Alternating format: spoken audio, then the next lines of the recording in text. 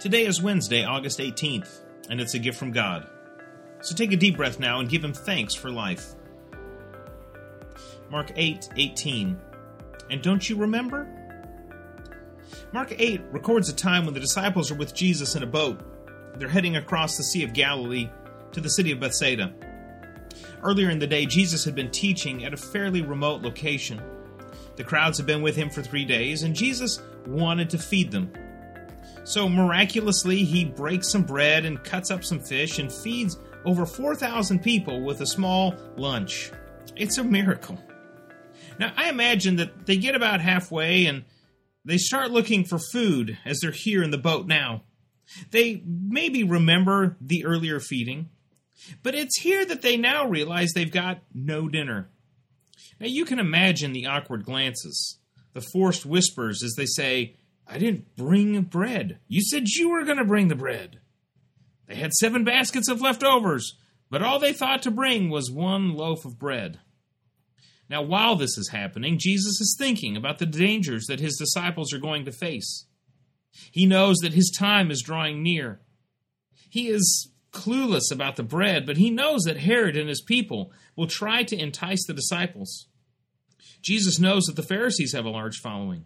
And He knows that their teaching is seductive because it has a clear set of expectations that you can follow to heaven according to them. Lost in his thoughts, He says to the disciples, He says, "Watch out for the yeast of the Pharisees and that of Herod."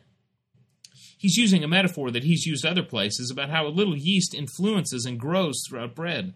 But the disciples miss it. They look at each other and say, "It's because we forgot the bread." Jesus clues in and asks, "Why are you worried about bread?" Mark records the conversation. Aware of their discussion, Jesus asked them, "Why are you talking about having no bread? Do you still not see or understand? Are your hearts hardened? Do you have eyes but fail to see and ears but fail to hear? And don't you remember when I broke the 5 loaves for the 5,000, and how many basketfuls of pieces did you pick up?" 12, they replied. "And when I broke the 7 loaves for the 4,000, how many basketfuls of pieces did you pick up?" They answered, 7. And He said to them, "Do you still not understand?" You see, Jesus here is maybe frustrated or confused or surprised, I don't know, that after all He has done to show His ability to feed thousands, the disciples are worried that they still might go hungry. He reviews these past experiences and says, "What are you worried about?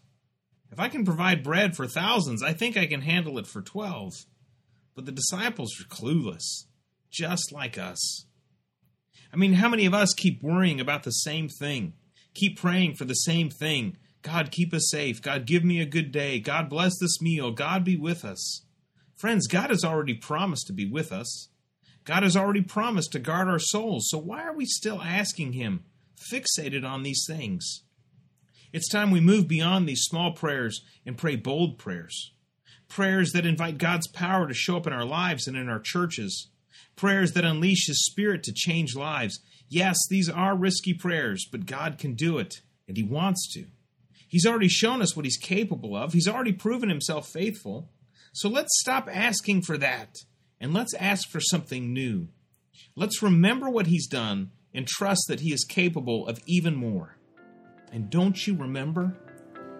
Don't you remember? Don't you remember?